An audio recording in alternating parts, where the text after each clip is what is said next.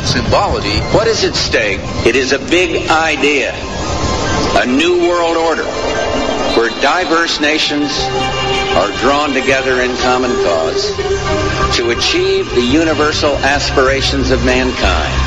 My question to you is, in any of your government jobs, have you ever been briefed on the subject of UFOs? And if you have, when was it? What were you told? Well, if I had been briefed on that, I'm sure it was probably classified and I couldn't talk about it. When I got out in 1989, we had cataloged 57 different species. We walked over to one side of the lab and he said, by the way, we've discovered a base. The very word secrecy is repugnant in a free and open society. And we are, as a people, inherently and historically opposed to secret societies, to secret oaths, and to secret proceedings. Skywatchers Radio.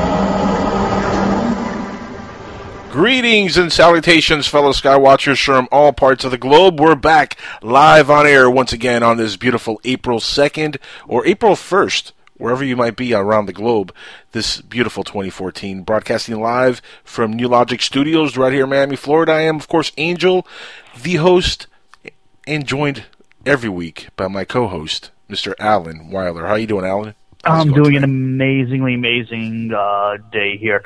I avoided every single practical joke that was out there, so please don't play one on me. And what's also nice about avoiding all that, I've actually got some real news, not smoke and mirrors, that we're going to talk about tonight. Real good stuff. In fact, not only are we going to bring up some really cool factual news, not the April Fool's variety, even though we do have one story that deals with April Fools, but we have a really cool guest tonight. We have Mr. Kevin D. Randall who's going to join us in the half-hour mark after the first break, and that's going to be awesome. I love Kevin D. Randall. I had him on once before, a long time ago, Alan, and really, really cool guy, fun guy to talk to, and he's a real serious dude. He's been, to war twice, but he has an awesome sense of humor. I think the audience is really going to love him. And I want to thank everybody who's listening in. I know we have a huge audience listening in. Thank you for carrying over from the last show. Hopefully you carry over to the next show, and you keep listening on both Dark Matter Radio Network and on PSN Radio. And Alan, are you excited to talk to Kevin D. Randall tonight? As a matter of fact, I've got some questions I'm going to poke and prod him with. Absolutely, yes. I'm sure he'll discuss his book that he's got, as well as some other situations and information he may be privy to, but we normally aren't, and I'm hoping to drag it out of him. Well, you are the bad cop. I'm the good cop. So badgers? We don't need no stinking badgers. So, you could, I don't know if, I don't think you're going to be able to play bad cop with Kevin D. Randall, though, let me tell you. No. He's a well-spoken gentleman, and yeah. I think he's got some more information, and he knows where the bodies are, and he knows how to make bodies. He knows how to kill a man in many more ways than we do. Yes, absolutely. I'll give it at that. I've heard he even knows how to kill people with a butter knife, too. Yeah, he does. Now, if people don't know who we're talking about here, and shame on you for not knowing who Kevin D. Randall is and calling yourself ufology fans, or ufologist enthusiasts, but Kevin D. Randall is a retired lieutenant colonel who served in Vietnam as well as in the Iraq War. So he served in 2 wars. The first one, right. He served as a battalion intelligence officer in the Iraq War, and he was a helicopter pilot in Vietnam. Now, he began writing for UFO magazines and eventually moved on to books. A goal he had to publish science fiction novels and stuff, and to join the Science Fiction Writers of America. That was one of his main goals in life, and he achieved it.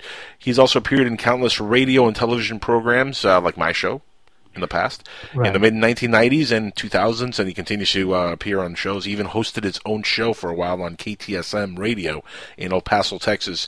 Now, to prove that he hasn't been stuck in a rut, he has written books about UFOs, science fiction, action adventures, and even vampire novels, and he cleverly called them Vampire with a Y. like Alan with a Y. Now, right. Here's an interesting question Alan? That I actually have. Yes, you're right. I know exactly how to spell my name. Okay. Here's an interesting question that I'm going to throw out. How many people actually that were or are in the military are actively pursuing the UFO disclosure agenda? That's a good question. We should definitely ask Kevin that. I think he might have a good answer for that. You might want to jot that down. I don't have a pen anywhere near me. I'll write that down in a note here somewhere. I'll tell Petey, my board man, to write that down. Petey, write that down. Okay, good. No, that's actually an excellent question. You know, it's funny because a lot of astronauts have come forward in the last 30 years. Not a lot, but a few astronauts have come forward in the last 30 years. Well, that's astronauts actually admitting to knowing something. But I'm saying those that are active in the community, like Corso was. Right. Like the guy who did Behold the Pale Horse. I forgot his William name. Cooper. Thank you, Cooper. Marcel. I mean, how many, it seems like the list is getting larger and larger of those people that are in the military or in the government structure in one shape or form or another that, whether it's our military, by the way, or our government or other world governments, that there are more people involved in the UFO thing than normal people, muggles. Well, I mean, have you been keeping up with the citizens' hearing? Yeah. With Steve Bassett? I mean, look at all the people he's brought out over the last couple of decades. There's been a lot of people that have come forward, and that's part of the. I think that in the bigger picture, I think will be part of the disclosure movement. Really, is the people that do come out that have government ties. That way, the government doesn't officially have to come out. You could just let individuals within the government come out with their encounters or their stories to kind of give it that legit feel. It's like, who do we have to kill to actually get real disclosure? That's what I want to know. Which government needs to topple over, or how do we get the landing lights so we get right on the front lawn of someplace? I want to see UFO land right on the roof of the United Nations like they did in the TV show V. I want to see that happen so everybody has to deal with it. Nobody can deny it. Yeah, but what if what comes out is something more like aliens from Alien? Then they really didn't know how to fly because obviously those guys have no self-control. That's a good question. How did they fly, the ships? I mean, did they ever fly ships, or they just infected people's ships and? I don't know. We'll find out when the along. Prometheus movie comes out. Can't wait to see that, by the way. Yeah, I'm looking forward to that. That's actually rather interesting. Who knows where that plot line's going to go this time? Oh, no kidding. Moving on to a couple news items that we do have here. And we should articles point out that are real interesting. news articles. Real news, even though one does deal with April Fools, and I want to start with that. It says here, Virgin's UFO prank. It actually says Virgins. Yeah, not Virgin. Is it Virgin Airlines? Or is it a Virgin who just was so geeky enough that they had no other choice but to do this? We'll find out in a second here. But it says Virgin's UFO prank frightens police officers on April Fool's Day in 1989. Now, this is a blast from the past, sort of April Fool's report, but one that you might have never heard of. It says here, one of the most elaborate UFO pranks ever staged was on April Fool's Day, like we're on now. But it was in 1989 over London. Virgin, the famous venture capitalist conglomerate, is also known as its April Foolery. And mastermind behind their pranks is Virgin founder Sir Richard Branson. Virgin, Virgin Records. Virgin yeah. I got Virgin. Yeah. The mission to fly a UFO over London began as a top-secret project codenamed Project Wedgwood. Sounds like Doctor Who stuff. Project Wedgwood. Wedgwood, Torchwood, it's all the same thing. Right. Cameron Balloons, says here, Cameron Balloons Limited in the town of Bristol, a bit less than 2 hours away from London by car, was commissioned to build a massive UFO hot air balloon fully kitted out of strobe lights. And this is pretty funny stuff. I mean, you can tell it's a balloon, but from far away, I bet you this fooled everybody, especially in 1989. Positive fooled everybody. Oh, yeah, there was no CGI there. You actually had to use real physical props. Yeah. Exactly. Now, as to what happened next, Branson detailed the execution of the prank in a blog on World UFO Day, July 2nd in 2013. Branson said that they took off in the balloon and approximately at 4 a.m., the strobe lights blinking every 10 seconds. By the time the first light of dusk could be seen, they had reached the M25, a major motorway leading into London.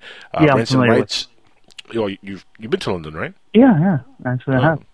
Yeah, I have never been to London. Oh, Lucky. It's a jolly good time there, let me tell you. Lucky. Do they have phone booths like in Doctor Who? No, they don't have any police boxes really anymore. Damn it. That would be so cool. Anyway, Branson writes, we could see every single vehicle grinding into a halt and hundreds of people looking up at the UFO flying over them. And there's a couple of photos on here. Really cool stuff. I mean, this is one of the biggest pranks ever, and kind of a rich dude. You know, if he's got, you know, money buys you happiness. He's got money. Money buys you, yeah. He's got that money. He could pull this prank off, and this is actually a very cool prank. You know how many people probably freaked out when this was flying over them? I mean, hundreds of people must have been just freaking out at the sight of this thing if they didn't know what was going on. I bet you're right, but unfortunately we don't have anybody calling in to actually say they were there and they freaked out. So if you guys do want to call what in... what are the chances somebody was there when this happened? But hey, if you do want to call in, we do have open lines. 786-245-8127 is the number. You can look us up on Skype. Also, by looking up PSN Radio, we definitely want to have callers call in when we have Mr. Randall on the line, because, you know, he's awesome to talk to, and I'm sure you folks out there have some questions for him, so please feel free to call in. Again, 786-245-8127. Now, I am posting the article that we just read on the Facebook page. If you guys want to see the article, if you want to see the UFO hot air balloon thingy that Mr. Branson made, it's on there. It's on Facebook.com/Skywatchers Radio. All one word, Skywatchers Radio. And it's posted right now, so go over there and take a look at it. Alan, that's a cool story. I mean, but again, how many people you honestly think that fooled? Hundreds, right? I mean, everybody back then would have been fooled by that. I'm sure. I would have been on the phone with, like, all my friends. Oh my God, I just saw a UFO. Don't forget, it's 1989. You know how big your phone was in your car? Well, I wouldn't be talking in my car. I'd run inside the house. First off, I'd be running inside the house. So then I'd be locked in my closet because I'd be so scared the aliens are coming in to kill us with my phone. And I'm talking about a house phone. I know probably most people listening are like, what's a house phone? Landline? What is that? Everybody has cell phones now, right? But I'll have my landline dragged into the closet with the cord hanging out the door, locked in there, covered in sheets and all kinds of toys, and just, you know, something just to protect me with my Thundercats sword that I used to have back in the day. I would just be there just really just crying for help and on the phone saying, I saw this ship and there were aliens and they're coming. I would just be freaking out, man. But it would be so cool of an experience. That's an excellent April Fool's Thank you for that visual of you cowering in your closet. You know, finally afterwards you've come out of the closet and everything's okay now. So wow, you really have to go there, huh?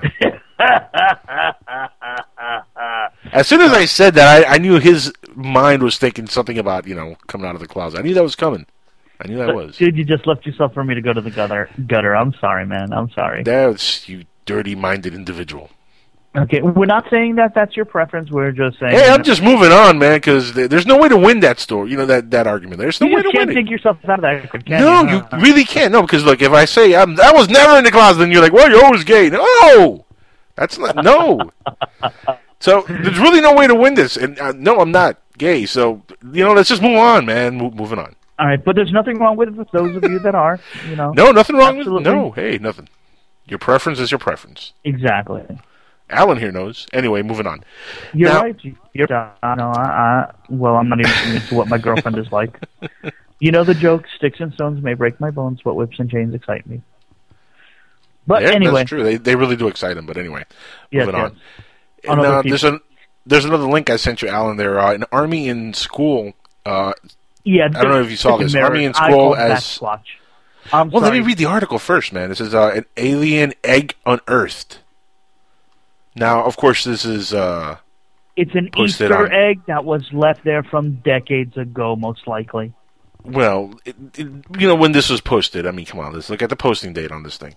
Yeah, it's on April 1st. Come on. Right. I mean, school children at Wheaton Primary School were by the military medics as they discovered a bizarre giant egg on their school grounds. I'm reading this, and I'm like, what is it? The soldiers were more than happy to help the youngsters at school in the Wheaton Army Barracks. Yeah, where the heck is Wheaton Army Barracks? Wheaton is in the UK, actually. Okay.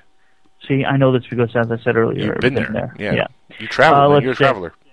Now, here's what's really interesting. Teachers have used the egg's appearance to make math and science classes fun, as well as encouraging youngsters to write about discovery. Now, can you explain to me how math and eggs work? I'm just trying to understand that. Is this the common? Well, if you have two eggs, that's 1 plus. You know, 2 eggs, 1 plus 1. That's 2. Yeah, you know, there you go. That's math. All right, fine. 4 eggs. That's 1, 2, 3, 4. That's math. All right. Yeah, I'm calling. You can trade some eggs. I'll be like, I'll give you my 2 little eggs for your 1 big egg. Yeah. Okay. Again, I'm calling Bat Squatch.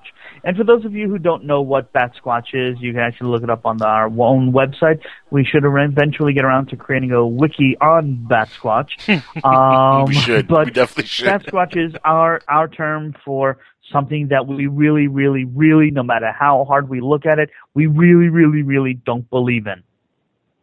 We want to give everybody the benefit of the doubt, but when something sounds that far out there, we call Bat Squatch because it doesn't exist. So you're calling Bat Squatch on this story then? Yeah, I'm Army, definitely calling Bat school, Squatch on this story. Alien egg unearthed. Well, yeah. I'm going to post it over on the Facebook page again, so if people want to check out the article. I didn't even get to read it because you read part of it, and I'll tell you, if a facehugger popped out and we actually have the Giger aliens, because of it, that would be a cool thing because some of these kids need to have something launched onto their faces so they shut up from screaming. I'm sorry, was that too extreme? That was a little extreme, yeah. Okay, sorry, folks. Yeah. Now, by the way, I just wanted to also get this to our listeners. If if you guys, since you are listening, and I know there's a lot of people listening, since it is April Fool's, even though we don't really like to cover a lot of April Fool stuff, but I just thought of this right now. If you guys have pulled a prank on anybody, that has to do with aliens or UFOs or anything like that, please call us and let us know. We would love to hear your story. If you've pranked your dad, your mom, your friend, your cousin, your sister, your nephew, your former roommate's grandson, whoever it was, call us and tell us a story, especially if it's alien related. Oh, I did a really, really evil one. Oh, please tell. It was sort of alien related, but it's not really alien related. It was a friend of mine who crossed the border, so that's where you get the alien part. And he was sleeping in the middle of the night, and me and my girlfriend thought it would be funny to take 2 flashlights while he's sleeping, sneak up right in front of him while he's sleeping in the bed, turn them on, and scream, "Watch out! Truck!" And, when he opens his eyes, all he sees is the headlights, and he's screaming like crazy. That's an evil, evil joke, isn't it? I'm giving you silence on that one. By the way, folks, please don't, or actually, wrong. please do try this at home. Absolutely. You must play that practical joke on someone. I know some of you are laughing out there, but do me a favor, YouTube it so we can post it as you do that to someone. That's That's just wrong, man. That's just wrong. All right. Anyway. Moving on to the next all right, next topic. Next topic. By the way, folks, if you want to call in and contradict us or give us some better practical jokes to do, please do it. And the number again, Angel, is? 786-245-8127. See, I do it myself, but you know the number so easily by heart and know exactly how to say it in that sing-songy, please call in kind of way. You definitely need to, learn that number by heart, though, because, it'll be nice. Have somebody else say it for once, not just me on the show. Okay, well, we should actually get every single guest that we interview to say it, so that way we can have different guests saying it. That would be kind of cool. That would be interesting. Yeah. That would be kind of cool. We can get Kevin D. Randall to say it tonight. Maybe we should. Ah, there we go. I've been trying to get Travis on this show, and I would love to get Travis to give us that as a bumper, huh? Yeah, it's been a while since I've had Travis on. Yeah, I've been a while since I've spoken to him. He's such a good guy to deal with, though. When I do, actually, it's been a while since I reached out to him. But hopefully maybe he might be listening, or someone who will abduct him later on is listening and tell him that they heard me mention his name. And, that would be a good thing. And by the way, if that was too over the top, folks, please call in again and smack me back down into my place. That's right. I don't think Travis would appreciate being abducted again. But the number is 786-245-8127. Well, I'll tell you this: he might not. I'm not saying he should be abducted by aliens. I'm saying, we abduct him, we ransom him back. We make a little profit here. Well, I'm sure Travis appreciates that. I'm sure he does. We'll give him a piece of the action. We'll give him a piece of it. You just probably caused that man, many nights of nightmares right now by mentioning. What, even the thought? What, me abducting him? No. No, I think the term abduction alone probably causes him nightmares at this point. Come on. No, I don't think so. I think he's come to accept it, and, it's an unfortunate thing that happened to him, and, but yet again, it's something that he's been able to communicate to people and get through it with enough therapy and enough people that are talking and accepting of him, and he's actually a more calm, cool, and collective person at this point in his life. Yeah, but I'm sure he doesn't want to get abducted again. No. Probably not. Pretty sure about that, Alan. Pretty sure. Okay. I'm just saying. I mean, if you know something that we don't know, please tell us. No, I don't know anything. Oh, okay. I don't know anything, but I'll tell you this: Kevin, our special guest for the night, probably does know something about something that he could get around to telling us if we could pry it out of him. Now, Kevin D. Randall has a new book out. It's actually on Amazon. You can check it out right now. It's called The Government UFO Files: The Conspiracy of Cover-Up. Exactly. I'm willing to bet really they cool know book. Something we don't know. Yeah, he definitely knows a lot about cover-ups and conspiracies. So, I mean, I am looking forward to having him back on. Like I said, it's been a while since I've interviewed Kevin, and he is just an awesome person to interview. Really funny, really knows his stuff. And again, serious but yet really funny dude. And I think the audience is going to love him. He's been on this network before, and he's been on other networks, and like I said, he's been on many shows, so it's not like people don't know who he is. I'm pretty sure people are familiar with him. But the book says, and I'm going to read a little synopsis here of his book before we go on break in a few minutes. It says, the files of the CIA, the FBI, the FAA, NASA, the Army, Navy, Air Force, and other U.S. government agencies all have documents relating to UFOs, UFO investigations, and UFO activities that have affected their operations. There are 12,000 UFO reports in the Project Blue Book alone. Other files were renamed and reclassified. The Air Force set up the Condon Committee to research UFO reports, but disbanded within 2 years. And what are we to make of the government decades of late acknowledgments on Area 51, by the way? Because they just recently acknowledged Area 51, like really recent. Obama, things like that. Obama's the first president to acknowledge Yeah, but hold on. Was Area 51 really the testing ground for stuff that we were developing, or stuff that we were back engineering, or just a holding facility in a parking lot for everybody, the guys outside of the Earth? That's what I want to know. Honestly, I think it's a little bit of all three. Okay. And I'll tell you why. I'm sorry. Go ahead. No, go ahead. By the way, speaking of that, did you see the link that I sent you that was in Fox News about this mystery aircraft flying over Texas that they got photos of? Actually, I'm looking at it right now since you mentioned it. I just clicked on the link, and I'm going to post that on our Facebook account. So yeah. By the way, this one, folks, was everybody. updated on April 1st. This was a couple of days back. I've been hearing about it from a couple of different people in the community. Might be a new test jet that's out there. Or, based on the altitude, this might be the famous black triangle that everybody's been hearing about and talking about for God knows how long. Including one Mr. Art Bell himself, who saw a very similar shaped object long ago in his famous UFO report. Yeah, but this, by the way, the one that you're looking at, was in clear daylight on March 10th of this year. Yeah, I know. It kind of looks like the Batwing from Batman, the first one, 89. Which one? The Nolanite ones or the... No, the Batman 89. Oh, Batman 89. Was that Michael Keaton? Michael Keaton, yeah. Michael Keaton, yeah. Remember the Batwing... Yeah, I'm going to disagree on that one. Thanks for trying. A little bit. This is a triangle, okay? Plain and simple. Well, it's close. It's close.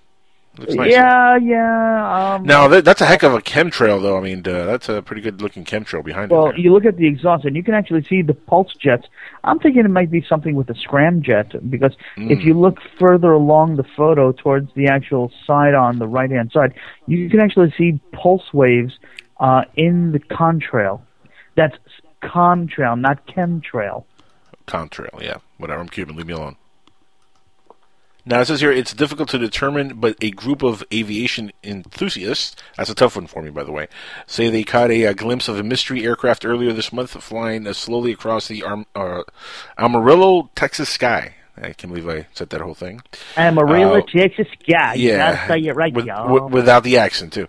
We looked southwest, and it says there they were. Steve Douglas, a journalist and member of the group, told FoxNews.com, we thought they were B-2s, but then we studied our pictures, and we rolled that out. Dun, dun, dun. What are they? Hold on. Do you have that sound clip that goes, dun, dun, dun? No, but I will have that for next week. Okay, fine. Please do, because I think that's a brilliant thing to have. Dun, I will definitely get on that. Guys, we're going to go on our break for a couple minutes. We'll be back on the other side with Kevin D. Randall, our guest for the evening. Again, open lines. Please call in. Please take advantage of open lines. Real simple, 786-245-8127. This is Skywatchers Radio. I'm Angel, that's Alan. We'll be right back. Stay tuned. Yeah. You're listening to Dark Matter Radio Network.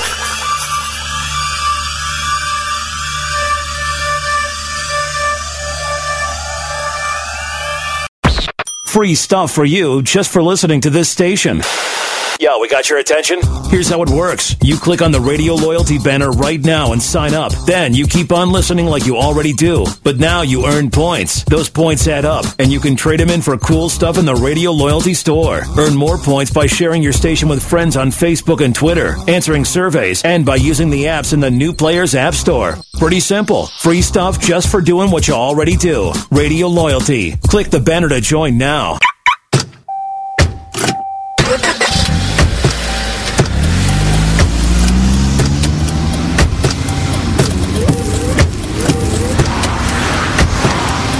Driving has a rhythm all its own. Don't wreck it with a text. Before you get behind the wheel, silence your phone. Or better yet, designate a texter. For more text-free driving tips, visit stoptextstoprex.org. Brought to you by the Ad Council and the National Highway Traffic Safety Administration. Green light. Hey girl, school zone. I'm getting hungry. Car changing lanes. You want to meet me for pizza? Stop sign. Intersection clear. Yeah, street. Pizza sounds good. Ballin' Street? Girlin' Street! It's hard to concentrate on two things at once, like texting and driving. Stop the text, stop the wrecks. How will you stop texting and driving? Tell us at stoptextstoprex.org. Brought to you by the National Highway Traffic Safety Administration and the Ad Council. Look, up in the sky. It's a bird. It's a plane. No, it's SupermanHomepage.com, the #1 Superman fan site in the world. SupermanHomepage.com, covering the world of Superman from the 1930s to today. News, reviews, rumors, and reports. SupermanHomepage.com for all your Superman comics, TV shows, movies, cartoons, radio shows, and more. Everything you ever wanted to know about the Man of Steel and more. SupermanHomepage.com. Put a team of professional consultants behind your home or business computer with Key Information Solutions, providing solutions to your internet and computing needs while keeping you on the cutting edge of technology. Preventative maintenance and networking support, hardware and custom-built computers. Let Key Information Solutions be your personal tech staff for your home or office with affordable hourly, monthly, or annual rates to fit anyone's budget. Call Key Information Solutions now. 954-973-3374. That's 954-973-3374. Or visit keyinformation.com. TalkStream Live introduces our first ever iPhone application, Mobile Talk Radio. Imagine having the freedom to take live talk radio with you anywhere you go. You'll be surprised how easy it is to use. So I think what's going on here is that Obama is banking on unemployment falling. Listen to live talk shows 24 hours a day, 7 days a week. TalkStream Live. Now available in the iTunes App Store. Roswell, UFOs, flying saucers, alien abduction. Are we alone? Information regarding this and many other questions about the unknown are only a click away at www.theufostore.com. The UFOstore.com offers hundreds of DVDs about UFOs, aliens, crop circles, conspiracies, Bigfoot, suppressed science, ancient mysteries. Log on to www.theufostore.com and request a free UFO Store catalog. The UFOstore.com, the largest selection of UFO products on the internet.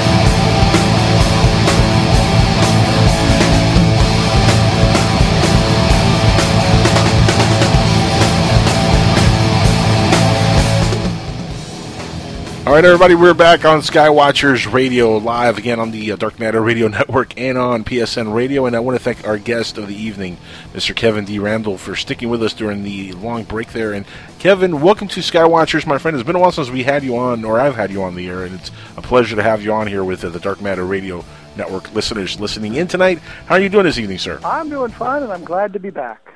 Oh, man, it's been just a pleasure to have you on. We were talking about your book a little while ago that just came out on Amazon. If anybody wants to check it out, it's called The Government UFO Files, The Conspiracy... Government UFO Files?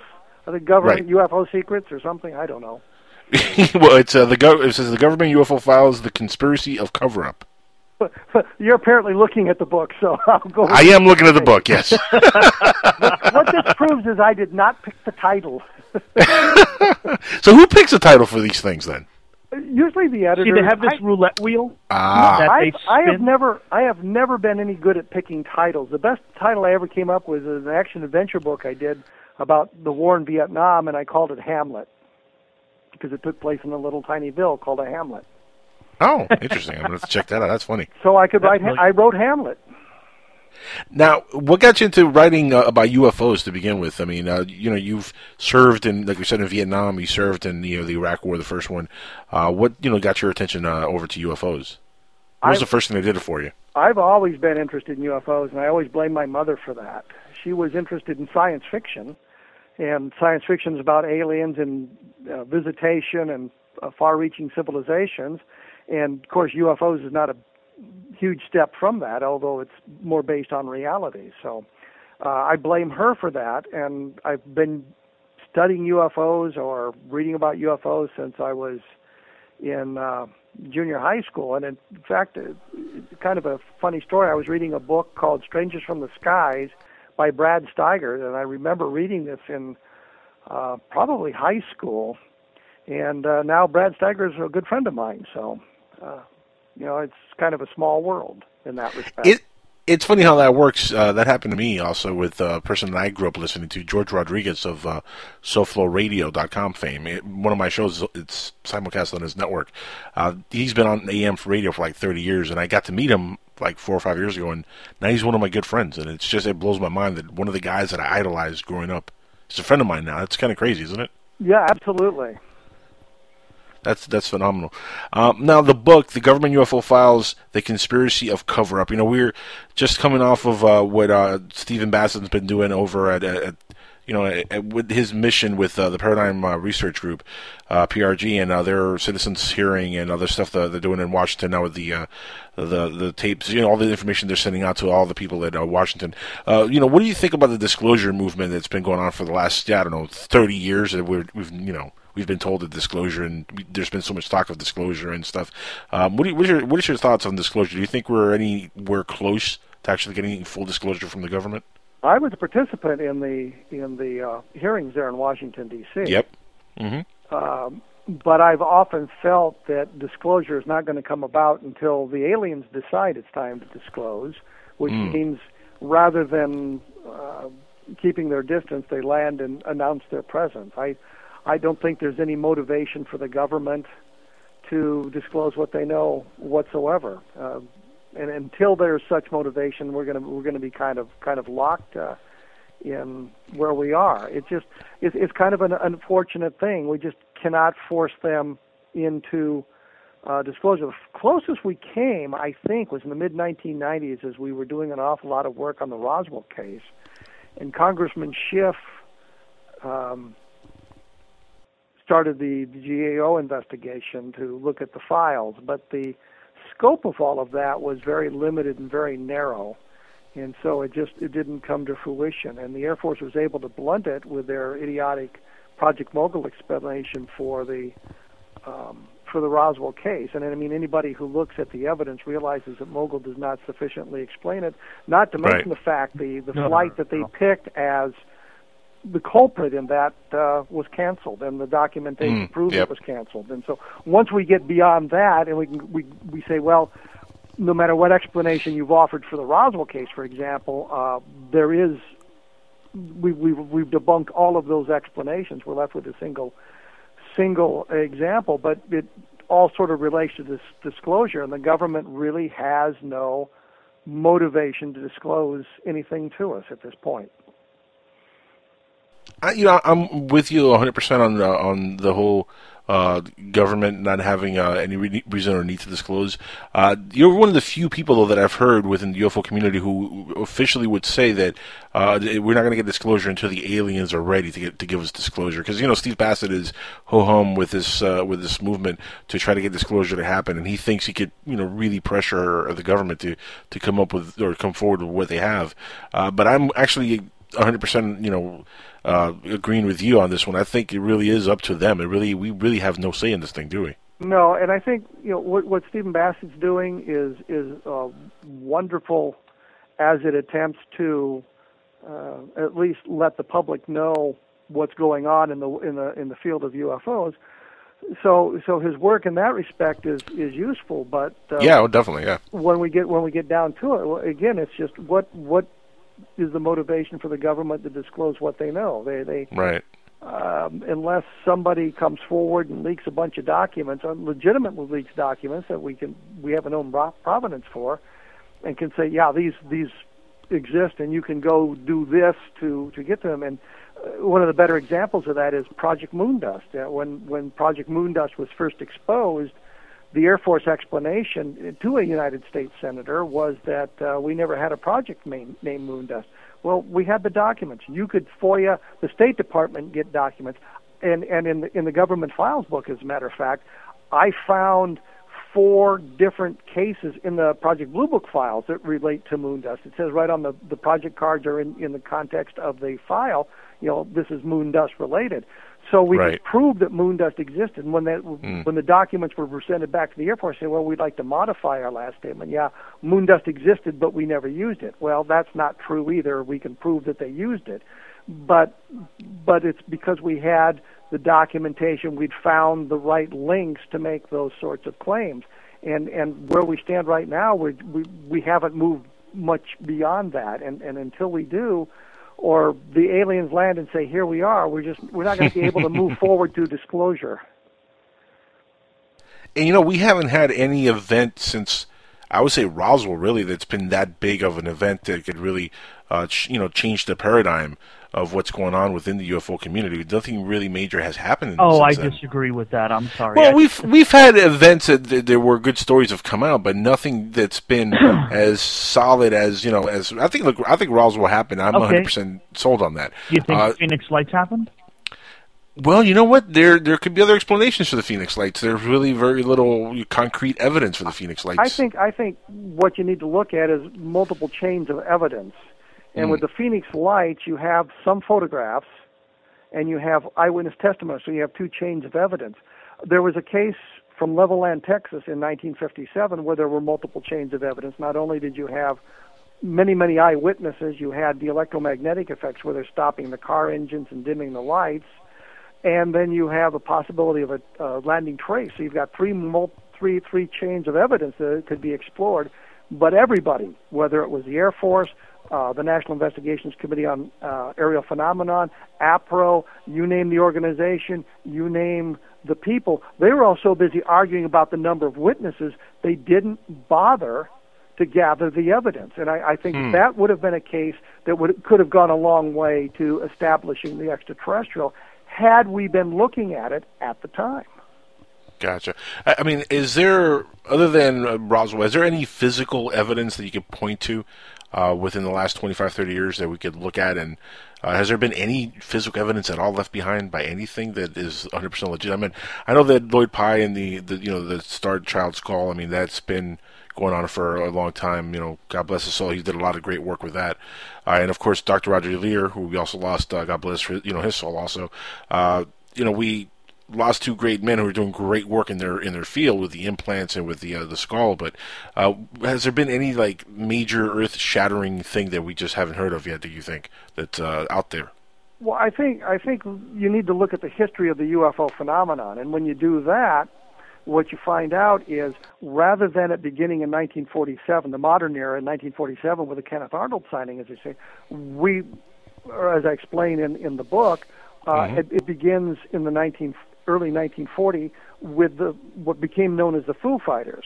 And you have these things going on in all theaters of World War II, but what's important, there was any number of government investigations into it, because if it was an enemy weapon system, we had to know about it right away so we could counter that system.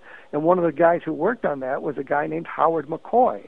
Right. Once the war ended, you started having the ghost rocket sightings in Scandinavia and then in Europe.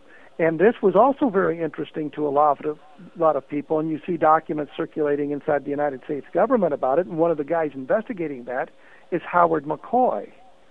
You get to December of 1946, which is 6 months before Arnold, and you discover that McCoy has been given orders, probably came down from Twining, but through the Pentagon to Twining to McCoy, and he sets up an unofficial investigation at Wright Field to investigate these aerial phenomena being seen. And then, of course, you have the Arnold sighting, and McCoy is now, his unofficial investigation becomes an official investigation. And when you look at the letter written in September of 1947 by Nathan Twining that says the phenomenon being talked about is something is not illusionary or fictitious. It's something real, not illusionary and fictitious.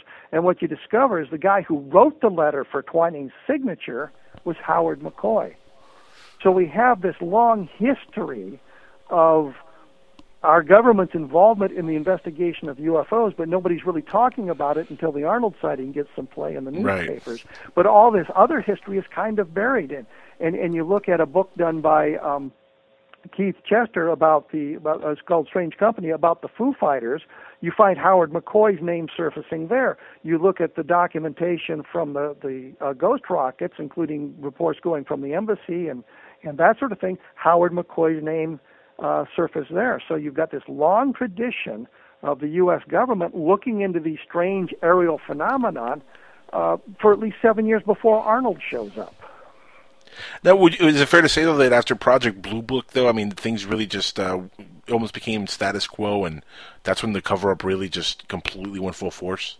Well, the cover-up had been going on all along, but what you look at is Project Blue Book, for a very short period of time, seems to be a legitimate investigation, but once Ruppelt left in 1952, beginning of 1953, it switches over to kind of a public relations outfit, and the guys who take over are anti-alien, anti-extraterrestrial, and they're working very hard to deny that. And you get to the Condon Committee in 1969, and their mission, and it's spelled out in communications that we now have, we can document, and again, I look at all of this in the government files book.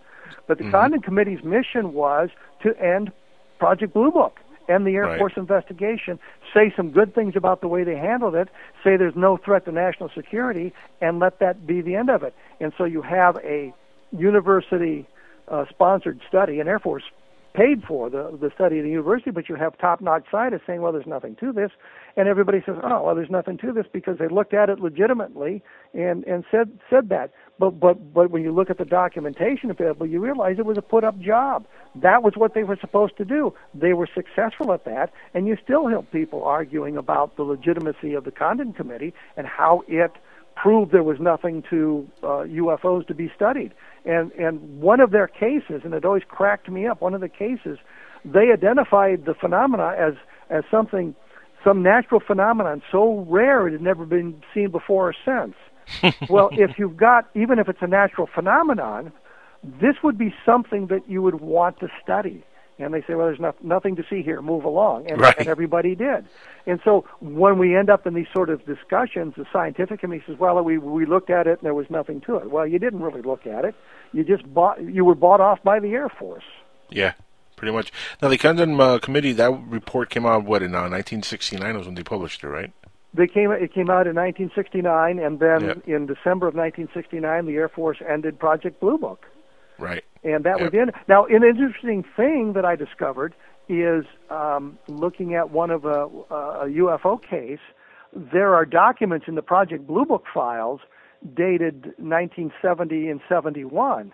So in the months and the years after Blue Book supposedly ended, somebody's feeding information into the Blue Book files. No kidding. That I find really interesting. That is a little shocking. You know, it's the same thing with Project Moondust. You get people saying, well, Moondust had nothing to do with UFOs. And as I was scanning a file, I was looking for a specific file in the Blue Book files on microfilm, and I thought I saw Moondust flash by my eyes, and I stopped and went back to this case. I found 4 cases in 1960 labeled Moondust. So there's your UFO connection to Moondust, not to mention that other documents specifically spell out what they're doing, what Project Moondust is supposed to be doing. Their mission is to recover returning space debris of foreign manufacture or unknown origin. Unknown origin, of course, would be extraterrestrial. But the documentation in Blue Book also points to the beginning of Moondust. So I was able to pinpoint the beginning of Moondust as probably October or November of 1957, because I found a letter in the Project Blue Book files dated December 12th, 1957, and they said, you have a recently created Project Moondust to look into this stuff. So, you know, all of these examinations of what's in the government files kind of creates a different history for what went on in the UFO field, different from what we have all believed for any number of years. Kevin, how involved do you think NASA's been over the last 40 years with the cover-up? It's got to be involved. I know that I think it was Jimmy Carter wanted NASA to look into UFOs, and NASA said, we're not going to do that. And in a public arena, I can understand that completely, because it would just be the mess that the Air Force was in. They finally managed to extract themselves, and the Air Force or the NASA didn't want to take that on. But the point is, I mean, we're talking about space flight here. NASA has got to be involved in at least parts of this of these studies, and I know that some other people. I think Leslie Keene in her book looks at some of the NASA involvement in this. I didn't really go into depth into the NASA thing because my research took me in other directions as I was looking through all these government files. But that's another area to explore. You know, the NASA thing is a little bit, really scary when you think about it. If their connection is really deep with the whole phenomenon, and let's just say we do find out that there has been a major cover-up, and we do have this technology, we have back engineered, we've had it for many, many years, that we know how to fly these things, and that a lot of the things that people are seeing are, our own back engineered crafts that we've mastered how to use them and everything. I think, would there be a backlash, you think, after a disclosure, if it ever does happen with NASA, because of stuff like the Challenger disaster and other disasters have happened with that technology when we have superior technology? I don't think we understand the technology. That's true. I think when you look at it, it's kind of like taking a VCR and a TV monitor back to Merlin the Magician. Yeah. And you show him this black ribbon, and if you know the secrets, you can get pictures and sound off it. But to understand it, you have to understand two things that are invisible, which is electricity and magnetism. There's no way he's going to be able to decode that until the technology is sufficiently advanced that he can learn these things. And I think the technology that we recovered at Roswell, for example, is so far advanced, we still haven't figured it out. We're kind of still in that primitive stage. But let me ask you: do you think that a lot of the sightings that people have are legit alien aircrafts, or do you think a lot of it, is spec engineer stuff, or maybe technology that we've created with ideas that we got from the crashes that we've recovered? I don't think we've really applied much of that technology to our research, because I don't think we understand it. I just don't think we understand it. I think a lot of the sightings, and this is what kind of frightening, there used to be a program on the Science Channel called Meteorite Men. Okay. And what caught my attention is they had a lot of videotape or DVD digital video of meteor falls. And you look at those things and you see the objects, the UFOs, the meteors breaking up, and they string out behind it, and it looks for all the world like a cigar-shaped craft with lighted windows behind it. And you're looking at that, and you say, you catch a glimpse of this out of your eye, you see it for a second, and the mind fills in the details, and suddenly you're talking about a cigar-shaped craft. And I think that explains an awful lot of the UFO sightings. It's something that people have seen out of the corner of their eye. They've seen it for a very short period of time. They don't get a good look at it. Right. And they think it's something alien or something extraterrestrial when it may be a natural phenomenon they just didn't get a good look at. Well, that kind of goes actually with... well, hold on. When you say a natural phenomenon, you're talking about something that's actually part of this planet? Or are you saying something that's man-made? It could even be an airplane. I assume they just misidentify an airplane. That happens to me, all the that's time. not a natural phenomenon. Lightning's a natural phenomenon. Yeah, it could even be lightning. Or you can say a man-made phenomenon. I remember looking up one night and seeing what I thought was a dome-shaped disc in the sky overhead until I heard the roar of the engines, and the airplane turned just a little bit, and I realized I was looking at a pattern of the navigational lights from a specific angle that gave me the impression of a dome disc. And because I heard the engines and because it didn't fly into a cloud or something, I realized what I was looking at. So that had that not happened, I might believe that I'd seen a dome disc at that point. Right. But the point is, these sorts of things, if you don't get a good look at it, if it's short duration, it's probably not going to be an alien spacecraft. But you look at Legoland, for example, you're talking about people who saw the thing at close range and on the ground, but they see it for a minute or 2 minutes or 5 minutes. They've gotten a good look at it. It's not it's not easily explainable in terrestrial terms.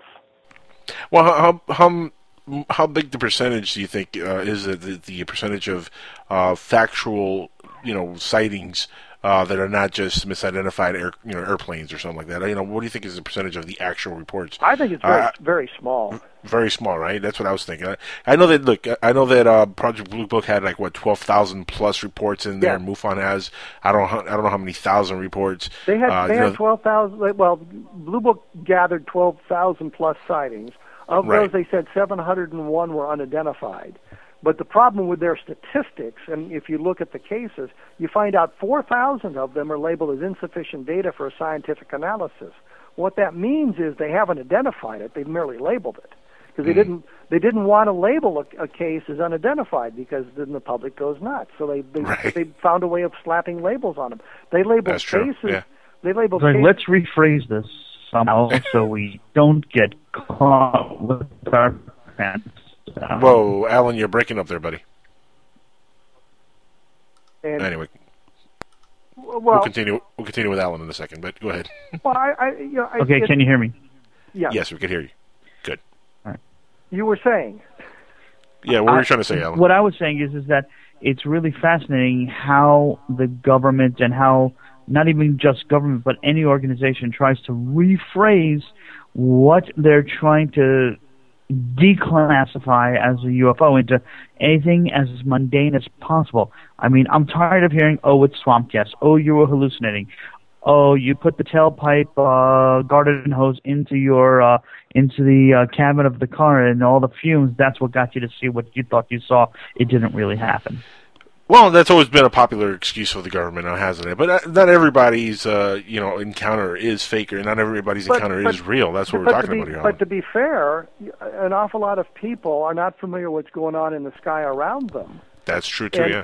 And if you're not familiar with that, you can easily misidentify it. And I did when I was doing my PhD dissertation. It was based on how belief structure influenced an identification of an ambiguous stimuli, which means simply you saw something quickly, and how do you identify it from that point of view? And the discovery seems to be that if you believed in ghosts and that sort of phenomena, then that was how you identified it. And if you believed in UFOs, that was how you identified it. So your belief structure kind of plays into how you identify these ambiguous stimuli, lights in the night sky, for example. Right. But the other side of that coin is the longer the witness had an opportunity to observe the object, and actually the higher the educational level of the witness, the more likely it wasn't going to be identified in any kind of terrestrial terms. So you've got some very good sightings that are of long duration, and by long duration would be a minute or more. The witnesses got good looks at it, and they're highly educated. So in those cases, those cases aren't easily resolvable as natural phenomena or terrestrial phenomenon. How much do you think, Kevin, is suggested phenomenon And when I say that, I mean from like our films, TV shows, stuff that has come out in pop culture over the last 50 years that deal with the alien phenomenon, and that having an influence over people seeing UFOs. I remember back in the 90s when the movie Independence Day opened up in theaters. I worked in AMC theaters back then in 1996, and when that movie came out, it was a huge opening. And when I looked at reports years later of spikes in UFO activity across the world, it was ironic that on that week there was actually a huge spike in UFO activity, meaning that people were sighting UFOs.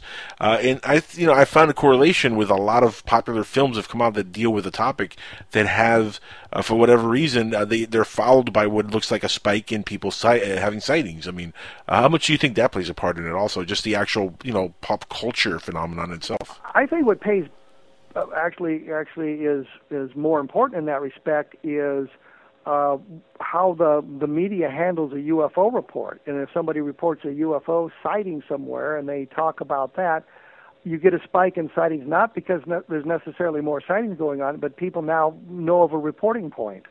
So they call in and say, well, I saw something strange too, whereas had there not been the initial report, they wouldn't have called in because they wouldn't have known who to call. So I think that plays into it as well. It's part of it. And you look at the UFO phenomenon, there really hasn't been, I know after Close Encounters, supposedly, they said, well, there was a spike in sightings, but I think the data show that really didn't happen. The sightings were going on there. They claimed that the sightings at Levelland were a result of this launch of the second Sputnik in November of 1957. Well, if that's the case, how come there wasn't a spike in sightings in October when the first one was launched? And if you take a look at the data, you find out that the Levelland sightings actually come just prior to the peak of the sightings, but it had been building for 6 or 7 weeks prior to that, and then after, I think it's November 6th, which is 4 days after the Levelland sightings, they begin to drop off. And if you take a look at the Roswell or the 1947 sightings, you get Arnold's sighting played up in the newspapers, and then you get an awful lot of sightings. And one of the people said that, well, he'd seen something like that earlier, but he didn't think anybody believed him, so he didn't tell him until the Arnold sighting was publicized. So it wasn't that it was creating sightings; it was giving people a reporting point for that. And then the sightings drop off suddenly on July 9th, but we know why they dropped off on July 9th, 1947. There was a story in the newspapers that said the Army and Navy moved today to stop stories of flying saucers whizzing through the atmosphere. So the government, in the guise of the Army and the Navy, actually began to suppress the sighting reports. They wanted them to stop, and so the sightings went away. If you take a look at the newspapers after July 9th, there's not nearly the number of sighting reports as you'd seen prior to that. Now, what do you make of the Lonnie Zamora incident in, 1964? April 24th, I believe? April 24th, 1964. Yeah. Which, by the way, just so you know, statistically, I think April 24th is the day where there's the most UFO sightings. Yeah, why is really? One day's got to lead.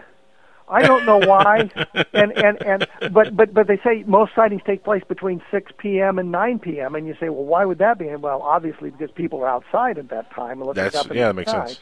The day that it used to be, and I don't know if it's changed that. The day that you used to have the most sightings was Wednesday. Oh, wow. I don't know why. The Zamora sighting is very good, but you have essentially a single witness, Lonnie Zamora. You have landing traces, which would be a second chain of evidence. Right. So you've got some good stuff like that, but then you get the debunker crowd in there who don't really care about the facts that much and claiming, well, Zamora was fooled by this, that, and another thing. And I know Phil Klass said that this guy was outside in his garden, which was 1,000 feet from where Zamora was supposedly, saw the sighting, and he didn't hear anything and he didn't see anything. And you go back and look at and the guy actually said, well, I walked over to where this happened and I didn't see anything going on, which is preposterous because from the point of the takeoff, there was all kinds of activity there. So clearly that wasn't true.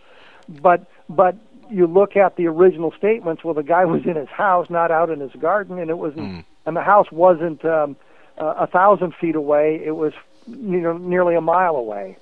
So you've got the debunkers getting in there, kind of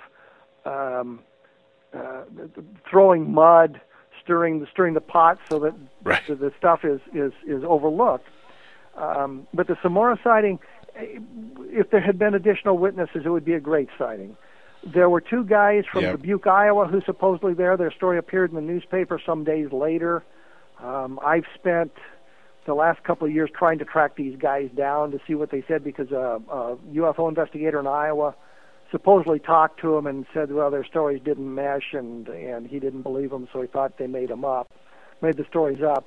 I'd like to talk to them today and see what they have to say. One of the things I found is, and you see this repeatedly, especially in the UFO photographs, is that if it was a teenage boy who took the photographs, 20 years later he admits it. Well, I faked that photograph, and I don't know how many great photographs have been ruined by the culprits coming out and say, yes, I faked those. One of the exceptions, of course, is the Lubbock, Texas pictures taken in 1951.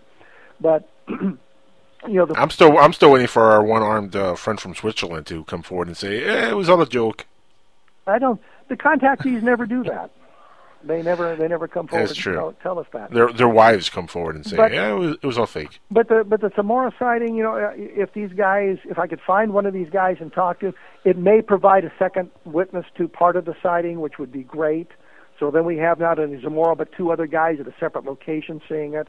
You've got the landing traces and that sort of thing. So the Zamora sighting would be a great sighting. I know one of the latest things is kids at the New Mexico Institute of Technology, or whatever the heck, Mining and Technology, or whatever the hell the name of the college there in Socorro is, did it as a prank because they didn't like Zamora.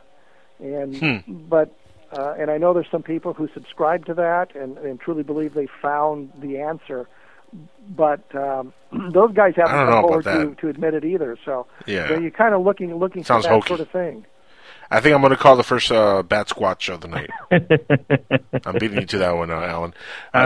Let's talk about some of the evidence. You're talking about trace evidence. We're talking about burned vegetation, soil, ground landing impressions, stuff like that, right? Metal scrappings also were found. Yeah, not in Zamora. You've got the burned area. You've got you've got landing craft pods apparently on the ground, and you've got footprints. I think there's footprints there. I think in my mind's eye, I see this picture of a footprint, but I think that's Brooksville, Florida, which is a whole different kettle of fish. But you've got stuff on the ground left behind by the craft as it took off. And so if you had additional witnesses, it would be a stronger case. Zamora clearly was telling the truth about what he had seen. He really would have no reason to lie. I mean, the man was a police officer. Why would he lie? I can point to any number of high-ranking military officers who've lied about their UFO involvement. And but randomly, just some guy, some police officer, just some random police officer, coming up with a story like that, it really makes no sense. No, it's one of 2 things. It's either a hoax, and he had no part in it. Right. He was fooled by it, or it was alien visitation of some kind. Right. Unless it was an experimental craft from White Sands, which isn't all that far away, but there's no documentation to support that.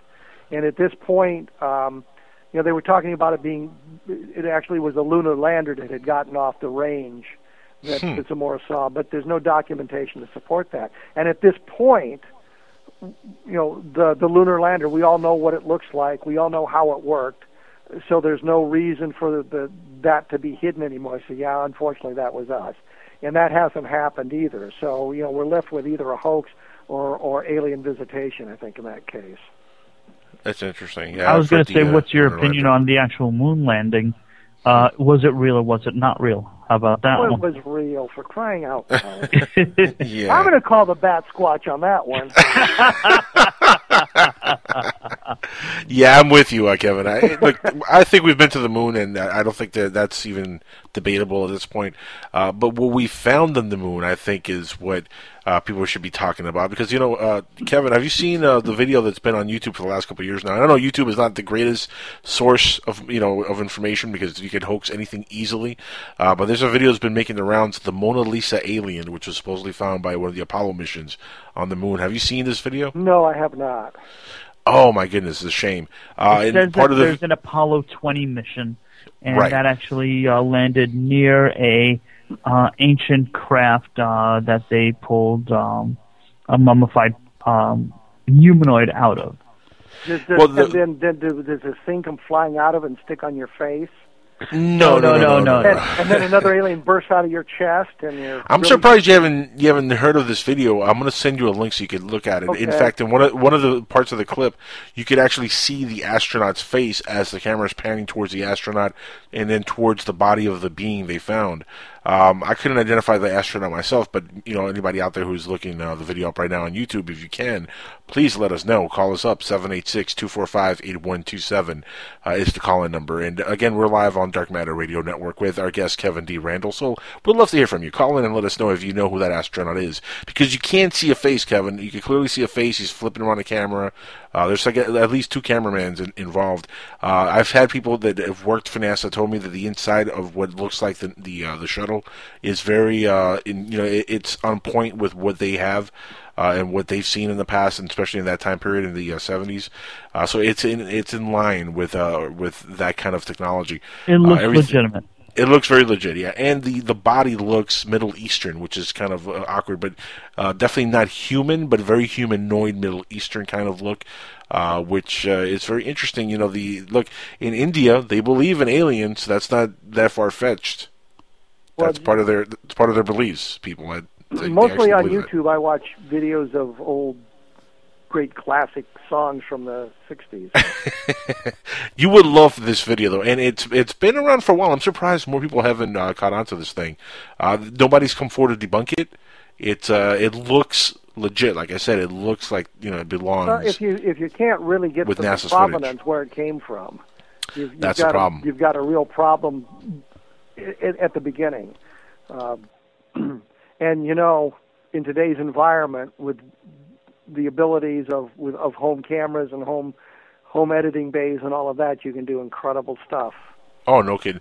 Well, that's today, but look, just 15 years ago, 20 years ago, we had the alien autopsy on Fox, which fooled millions of people. And then Race and Tilly said, "Oh, by the way, I was only kidding." Made the whole thing up. I think it's, how do you feel about that? Well, if you take a look at a lot of what was written about the alien autopsy back in that time frame in the realms of UFO research, an awful lot of us were very suspicious of that thing, and chasing down the name of the cameraman and all of this sort of thing. And once again, there was no provenance for it. We couldn't get to the camera. Who's the cameraman? Well, I can't tell you. You don't think the government doesn't know who it is? I mean, if it was a legitimate autopsy, they're going to know exactly who was involved in it, and they're going to know exactly who was there photographing the thing. They're going to know exactly who this guy is. And he's saying this dumb thing like, "Well, yeah, I had this extra footage, and it was highly classified, but they never came to get it, and they never found it was missing." Yeah, right. I believe that story too. It's only footage of an extraterrestrial being from another planet. That's all it is. Why would the government want that? Santilli cleaned up on that one. Yeah, he did. He made millions off that. Mm-hmm. So I think from what I understood that he was selling copies of the raw footage for $50. Sell you a videotape for $50. If those of you who are younger in the audience probably don't know what videotape is, it's like a DVD. A little different. But he was selling the videotapes for $50 a pop, and he sold at least 1 million copies. So there's $50 million, and I think it cost him around $100,000 to make. Yeah, that was the budget for the whole production, about $100,000. Yeah, and I did a book called Alien Mysteries and Cover-Ups and all that, which is the book that preceded Government Files, which is available. You can get a Kindle version of it. The Kindle version of the Government Files isn't out yet. But in there, I had an opportunity to communicate with Philip Mantle in Great Britain, and he was one of those that exposed a lot of that and was able to give me photographs and illustrations of how they created this whole thing. And so, we still have people who believe the alien autopsy is real, which just boggles my mind when you've got the guy saying, "Yeah, we made it, and here's how we did it," and the guy who's responsible says, "Yeah, it's kind of a hoax." And they're saying, "Well, a couple frames of this fake footage is real footage." Yeah, I'm buying that. You got me on board. Well, it's funny because There's a part in the footage where you can see wreckage, and you can see faces of certain people within the army surrounding the being on the floor. But it's very grainy. It's very hard to see the faces of the military folks. In the alien autopsy, you see nobody's face. No, not in that one. It's companion footage. If you bought the VHS, which I am one of the suckers that bought it back in the 90s, and yes, I did buy the VHS. At the very end, there's a little bit of additional footage to show some of the wreckage. Yes. And recently, now there's even more footage that's made its way online, which actually shows them carrying a body into, I guess would be one of the hangars, and there's a bunch of the military men around the body, and you see the cameraman trying to get a good shot, and really the being that's on the floor is the same looking being as the one in the video. I mean, there's no difference between them. Then it must be real. It must be real then, right? But I mean, you could see faces on that thing, which is what gets me. It's earlier you were talking about how Independence Day may have spiked UFO sightings. Mm-hmm. Right after the alien autopsy came out, because they talked about the being with the 6 fingers. Right. And I know Russ Estes, a friend of mine, and Bill Cohn, we were working on a book about abductions, and we began looking carefully and listening to what the witnesses were saying to see if anybody started talking about 6-fingered beings, because here was the perfect key for it, and that just never developed. Really, just never had anybody talk, because they had that in the wreckage footage they had that sort of display where you put your fingers and there were 6 finger places. Right. And the thing that cracked me up, because you had Jesse Marcel Jr. talking about this little I-beam that was seen with the symbology on it. And then you see the wreckage in the alien autopsy film, and you see the beam there, huge beam. There's nothing like what Jesse Marcel described. And if you look at the lettering, it says video on it. Now, what are the odds that you've got an alien writing system, communication system, and you're going to be able to make out an English word on this I-beam? Yeah, it's stylized, but it says video, and you say, yeah, that makes sense to me. I've never noticed that myself. Alan, you had a question for Kevin. Sorry about cutting you off. I was actually going to throw out the question. With all the stuff that's leaked and all the stuff that's available and disclosure and everything, I'm wondering, what do you think Snowden has on his hands about UFOs in the government? He may not have gotten anything at all out of it, because the stuff is very compartmentalized, and I'm not sure that he would have been able to access files that would have had this stuff in that. It may have been separated into a different computer system.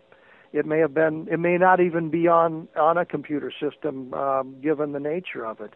I think that there's enough people out there who have pawed through the documents, although there's an awful lot of material that he did. If something ufologically related had come up, I think we'd know about it by now. I think somebody would have found it.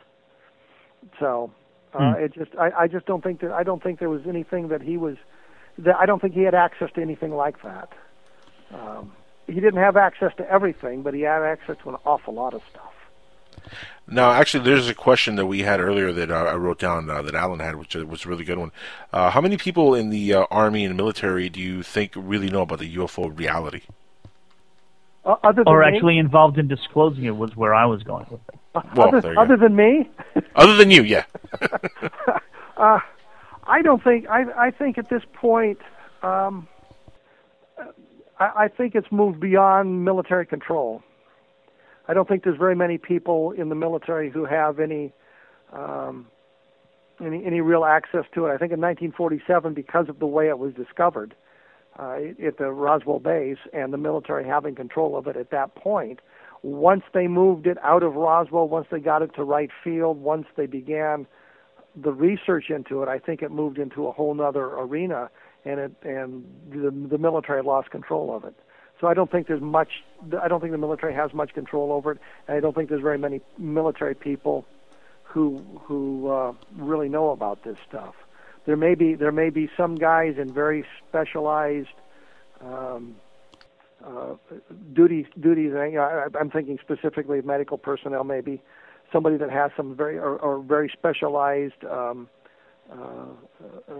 physics might have access to some of this material, but I think very few military people would be involved in today's environment.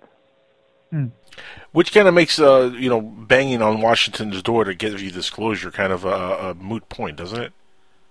Well, the president has got to know, but the president doesn't have to know. Not necessarily. Yeah, he doesn't have to know. He doesn't have to know, but I think the president can find out if he wants to know. Oh, I don't know. I mean, Clinton tried to find out, Kevin, and it didn't go too well for Clinton. I think if I'm the president, I can find out. I don't think you can stop me because I'm basically your boss. And so say the NSA, for the lack of a better organization, let's say they control it.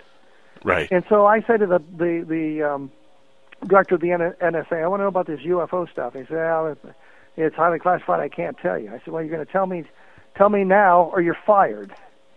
And your deputy becomes the new director, and I'll ask him. And I'll just keep going down the line till I find somebody who will answer the question for me. Last president that really inquired that deeply about the UFO subject was Kennedy, and didn't end too well for him. Well, I don't think that really has much. I'm bat squatch on you now. Crying out! You got to bring guests on to call bat squatch on you. Crying in a bucket. That's the first I've been called twice, bat squatch.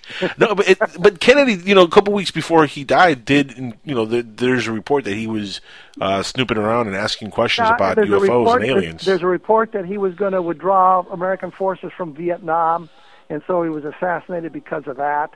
They wanted to get the United States more deeply involved in Vietnam, or he and Bobby pissed off the mafia, so they got him, or Fidel was getting even for the assassination attempts on him, or Bay of Pigs. So you can just go in any direction you want there. Yeah, that's true. There's so many people that wanted Kennedy dead, huh? Not necessarily. I'm just saying there's so many conspiracy theories of who wanted Kennedy dead. Well, the reason there's so many conspiracy theories is because there's a lot of folks out there that wanted him dead. What you moving can on practically of any president. True. But the president, no matter who the president is, he's going to offend probably half the country. Yeah, that's true. At least half, yeah. He's going to. Well, Mitt Romney got in trouble for saying something about 47% of the people aren't going to vote for him. Well, that's true. Yeah. It doesn't matter who you are, what party you belong to.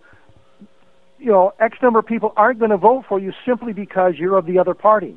They don't care what you say. They don't care what you do. They're not going to vote for you because you're not a Democrat. They're not going to vote for you because you're not a Republican. And so he was absolutely right on that. And so no matter who the president is, he's going to offend people. I just saw online today a picture of a bullet hole in the window of the White House. Because they sentenced some guy who'd opened up on the White House with an AK.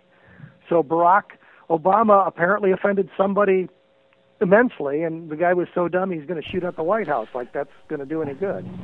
That guy's been offending. He's been offending people since before he became president. But they were just offended. There's no history of him really before him being president. Well, yeah, he was in Chicago for years as at least 4 years as senator, wasn't he? Yeah, Senator but Obama? they shut all the other. All his major records are sealed. Come on. But the point is, no matter who the president is, he's gonna offend people. They're not going to X amount of people. Yeah. I remember standing in the talk in Baghdad, and somebody brought up President Bush getting jobs for everybody. He said, "Yeah, he got me a job. I didn't want it, but I got one because I'm standing there in Baghdad." Yeah. And it wasn't real comfortable in Baghdad. It was hot in the summer. I mean, really, really hot. And then, believe it or not, it got cold in the winter and rainy, and the water didn't go anywhere, so you just couldn't really drive down the road without your windshield getting all dirty. It was just terrible. Terrible. But I digress. That is the worst job ever. Thank you, Mr. Bush. Well, I don't know. That was actually a pretty good job. I just didn't want it. You and many others. Now, what do you moving on to back into UFOs here for a second? Betty and Barney Hill has always been one of my favorite cases within the UFO community. What's your thought of that case? Because there's a lot there for people who want to, people that want to look at something that has some legit info that can be documented. I think that's one of the few cases that really has something legitimate that came out, like the star map, for example. Well, funny you should bring up the star map because we've discovered since Marjorie Fish did her experimentation on that a lot of the stars she used were not where they thought she thought they were. In other words, the star catalogs have changed. Oh, so some of the stars she thought was within 50 light years are not, and she arbitrarily dismissed all red dwarf stars because there's so many of them. And she said, well, there would be nothing circling a red dwarf star that you'd be interested in, because the theory was that there would be no planets around red dwarfs. And I think that's been proven to be untrue. So the star map needs to be revisited, is what I'm saying. You know, if you want to look at this thing, somebody with good computer skills, because you don't have to build the physical models that Marjorie Fish built back in the 70s, you can do it with your computer. Somebody needs to revisit that. But there is at least 4 solutions to the star map, including Marjorie Fish's. You know, one of them was around the Zeta 1, Zeta 2 reticuli, which is Marjorie Fish, and there's one that suggested what the star map really showed was the planet alignment in the solar system at the time. There's another one that I think was out in near the constellation of Hercules. So there was some discussion about exactly which star field fit the map as well. So I think the star map information is out of date. At best, it's out of date and needs to be revisited. So you can look at it from that point of view. I know that Bud Hopkins said that there was no traditional sci-fi gods and devils that would have given the idea to Barney and Betty Hill prior to their experiences. But you look at a movie called Killers from Space, one of the worst science fiction movies ever made, starring Peter Graves. And what you have in that movie, which I think was either 1954 or 1956. Peter Graves is killed in an airplane accident. He shows back up at the base. They're studying an atomic bomb. He shows back up at the base, and under hypnotic regression, he tells a tale of being abducted by these big-eyed aliens, and he's got an unexplained scar on his chest, and he remembers nothing consciously. So, I mean, you've got the abduction scenario laid out in this really crappy movie that I'm sure that Barney and Betty Hill never saw. Yeah, I don't think they have. But I remember the one thing I remember growing up, seeing it on the Late Late Show, and the thing that always got by me was Peter Graves driving down the road, and there's these big eyes staring at him, and he can't figure out what that's all about. And that was the one thing I remembered from the movie until I'd seen it later. And you buy a collection of science fiction films, that film is invariably on it because it is really so bad, and I think the copyright is like expired and nobody cares. So you can put it on your collection of science fiction movies very, very cheaply. But the point simply is, so you've got science fiction film that gives you a model of alien abduction, which doesn't mean that the Barney and Betty Hill got it from there. So you have to look at all of that stuff. If there is an abduction phenomenon, I think it would more closely resemble what Barney and Betty Hill talked about, which would be a sort of a target of opportunity thing, as opposed to as it's developed recently. And I blame myself for that. I think I'm the first one to ever report the aliens coming into the house, and it was a case in Utah in 1973, and I reported it in the Saga's UFO report, I think in 1976 is when the article came out, and it's the first time anybody had reported aliens being in the house and dragging the people out to the flying saucers. So that, since that time, others have said, well, that was what happened to me prior to that, but I think that's the first time you can find it being actually reported anywhere. That's not the one that was videotaped, was it? Pardon me? Was that the one that was videotaped by the family? No. Okay, so it's not that one, okay. This would have been, let's see, 73 is when it happened, and videotape was just... It was 73? No, I think 73 is too early for videotape to really explode. I think it was... When did videotape really explode on the scene? Was it in the 1980s? Well, yeah, it was in the early mid-80s around there. Yeah. So, no. But it was... Well, I'm talking about the McPherson tapes, by the way. I'm sure you're familiar with that case. No, this was the Pat Roach in... Gotcha. In near Provo, Utah, and she said two of her daughters, and I think two of her sons were taken on board the craft. The problem with the case is James Harder was the guy that helped me with the investigation, and he thoroughly contaminated the witnesses before we got a good chance to interview them. Okay, now here's an interesting question then that I'm going to throw out as we're talking about all the science fiction movies, if that's okay. With all the science fiction movies that have been made and done out there, with the information and knowledge that you have, is there any movies that are true to information that might be locked away in some of the files and some of the stories that are out there? We did a movie called Roswell for Showtime, and I think it was based on the book that Don Schmidt and I had done, and both of us were on the sets at various times as technical advisors, and they tried to follow the story as closely as they possibly could, given the fictional construct of the film.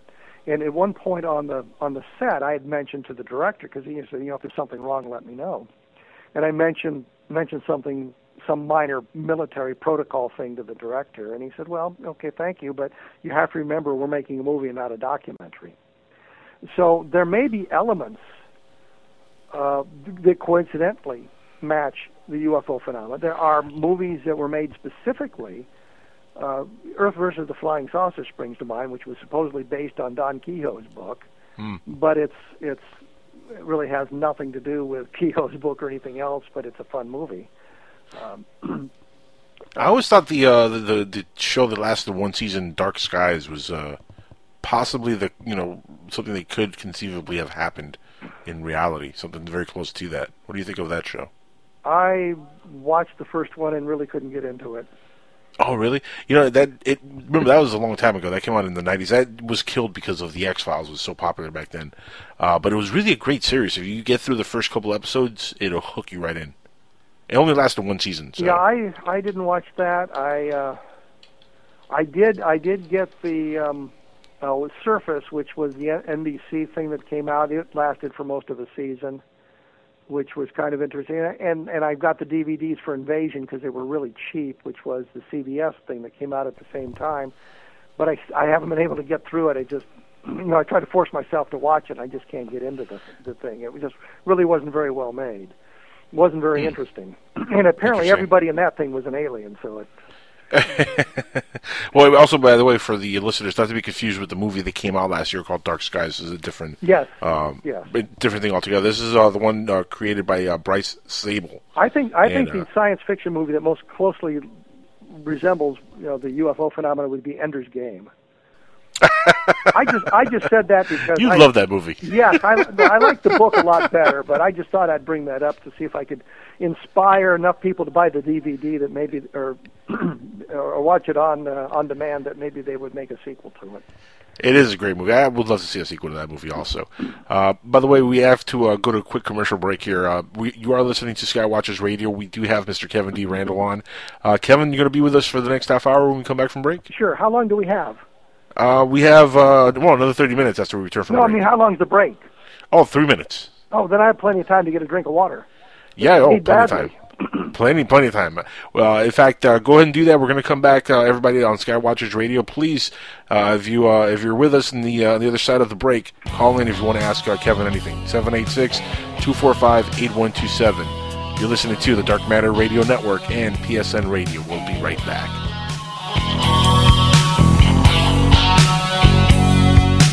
All systems are functional. Passed away, Mr. Jackal, the new king of radio. Who's your favorite superhero? My name is Steve Eunice from SupermanHomepage.com. And now I'm a voice inside the Jackal's head. And who makes them look that cool? Hey, this is Mark McKenna here. I'm a comic book artist for 25 years for Marvel and DC Comics, and I'm a voice inside the Jackal's head. Only on PSN Radio. Hi, I'm LeVar Burton, and I'm proud to be a book person. How do I choose a book? Sometimes it's the cover, sometimes it's the title. I guess I'm pretty visual. If a book's really impressing me and the writing is really good, I will peek and see what the last paragraph is, because the endings of books should rock you. I am a book person, and if you're a book person too, read to a child and spark a lifetime of ambition. Join me at bookpeopleunite.org, because reading is fundamental. A public service announcement brought to you by Reading is Fundamental, Library of Congress, and the Ad Council. Green light. Hey girl, School zone. I'm getting hungry. Car changing lanes. You want to meet me for pizza? Stop sign. Intersection clear. Yeah, street. Pizza sounds good. Ballin Street? Girlin Street! It's hard to concentrate on two things at once, like texting and driving. Stop the text, stop the wrecks. How will you stop texting and driving? Tell us at stoptextstopwrecks.org. Brought to you by the National Highway Traffic Safety Administration and the Ad Council. Imagine no longer being tied down to your computer, but having the freedom to take live talk radio with you anywhere you go. TalkStream Live introduces our first ever iPhone application. The talk shows you follow now follow you. And your iPhone is now the fastest and easiest way to stay connected to the best talk radio on the internet. Listen to live talk shows 24 hours a day, 7 days a week. Mobile talk radio from TalkStream Live. Now available in the iTunes App Store. Roswell, UFOs, flying saucers, alien abduction. Are we alone? Information regarding this and many other questions about the unknown are only a click away at www.theufostore.com. The UFOstore.com offers hundreds of DVDs about UFOs, aliens, crop circles, conspiracies, Bigfoot, suppressed science, ancient mysteries. Log on to www.theufostore.com and request a free UFO Store catalog. The UFOstore.com, the largest selection of UFO products on the internet. Look, up in the sky. It's a bird. It's a plane. No, it's SupermanHomepage.com, the #1 Superman fan site in the world. SupermanHomepage.com, covering the world of Superman from the 1930s to today. News, reviews, rumors, and reports. SupermanHomepage.com for all your Superman comics, TV shows, movies, cartoons, radio shows, and more. Everything you ever wanted to know about the Man of Steel and more. SupermanHomepage.com. Join the club that gives you stuff. Hey, thanks! Radio Loyalty. Here's how it works. Just click on the Radio Loyalty banner right now and sign up. Then you keep on listening like you already do. But now you earn points. Those points add up, and you can trade them in for stuff in the Radio Loyalty store. Earn more points by sharing your station with friends on Facebook and Twitter, answering surveys, and by using the apps in the New Players App Store. Pretty simple, right? Radio Loyalty. Click that banner to join now.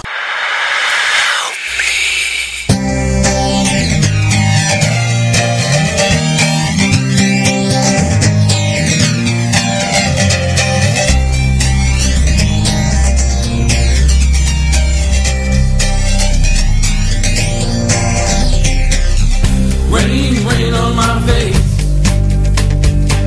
It hasn't stopped raining for days. My world is a flood.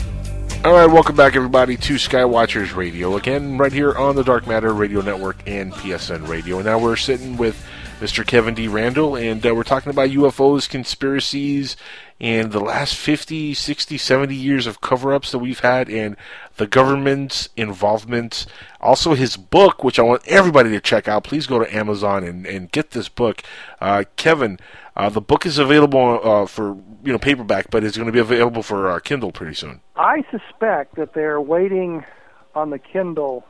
Because that's how I read my books, man. I'm going to be honest with you. That's how I read everything. I do the same thing. I didn't think I'd ever want to read a book on an electronic device, and I bought one off Amazon on the Kindle, and it's just a great way to do it because A, they're cheaper, and B, you can take it wherever you go. Mm-hmm. But I suspect that the book will be available on Kindle.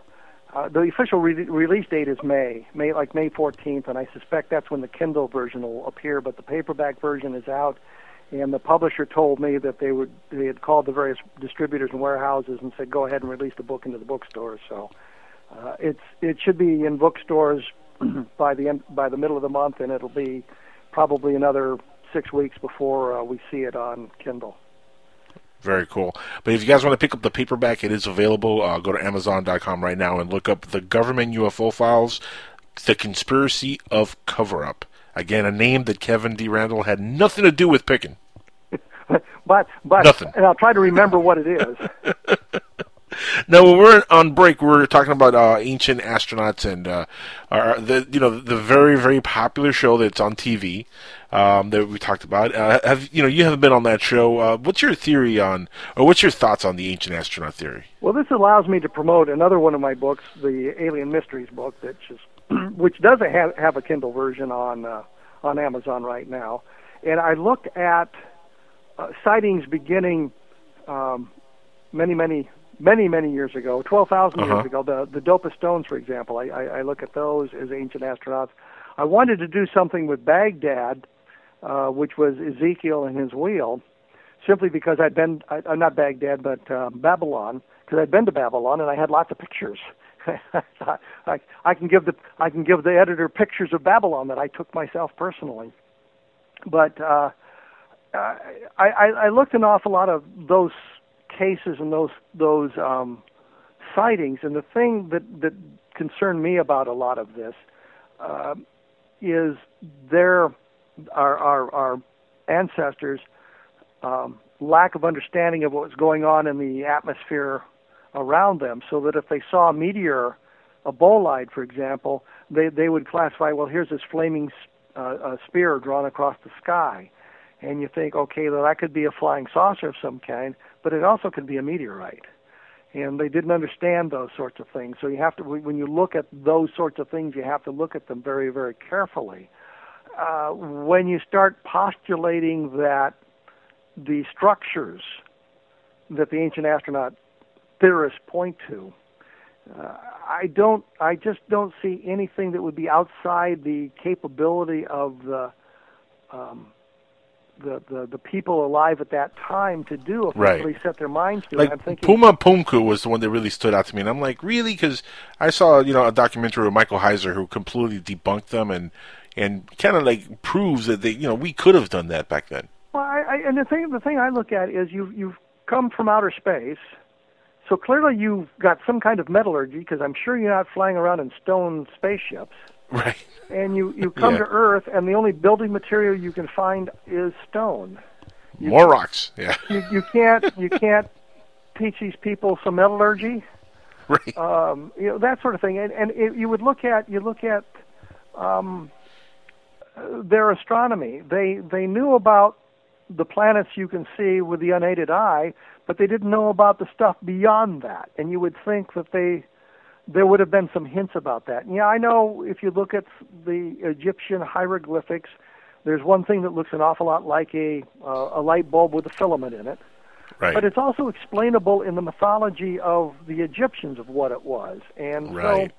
so, I'm very ambivalent. I think the evidence for ancient astronauts, would there have been visitation back then? I don't know. I would say if I'm a spacefaring race, and I find a planet that's got life on it, and I show up, say, 15,000 years ago, and it's all very primitive, I might not be interested in coming back for a while.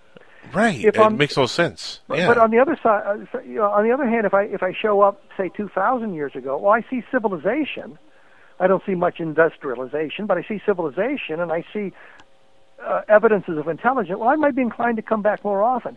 If I show up in 1940, and I see that we are experimenting with rockets, Goddard in, coincidentally, Roswell, New Mexico. I see industrialization. I see advanced civilization confined to the planet, but beginning to take the steps into space. I might be inclined to show up more often to take a look around. So I look at all of that, but I look at the evidence for the ancient astronaut stuff, and I just don't find it to be that persuasive. The Dopa Stones are really problematic. The theories about it, when you try to trace down the academics who were involved supposedly in the research into these things, the trail goes cold. You can't find anything about them. There's no papers that they wrote. You cannot find those sorts of things. And right. Without that, you got to say, well, but that's very problematic.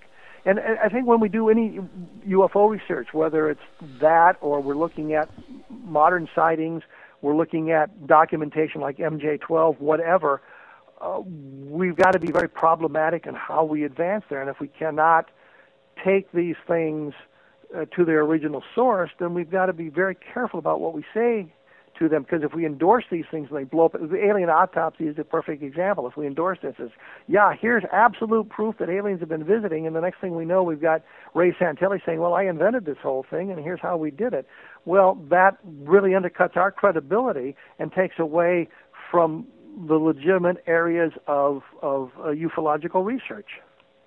Kevin, I'm going to admit live on air that I actually had a party during the week that the alien autopsy video aired on Fox, just to have all my friends over and be like, see, aliens are real, look! And we all looked at it and dissected it, and we all fell for that thing, man. I can imagine how many people worldwide had similar reactions that I had. I mean, they just fooled everybody. Well, if you watched it closely, you would have seen me on that alien autopsy. Yeah. But the thing was, but the thing is, the way Wait a minute, that was you on the table? No, but he is in there. They the way they cut my answers in, it made it sound like I was more positive about the reality of it than I actually was. I was very negative when we did the interviews, so the editing of that wasn't quite as fair as it could have been, credible as it could have been. They were going for one thing, and that was that the alien autopsy was real.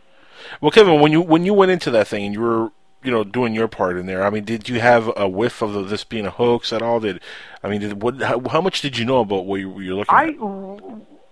I saw the thing probably before an awful lot of people in the country did. The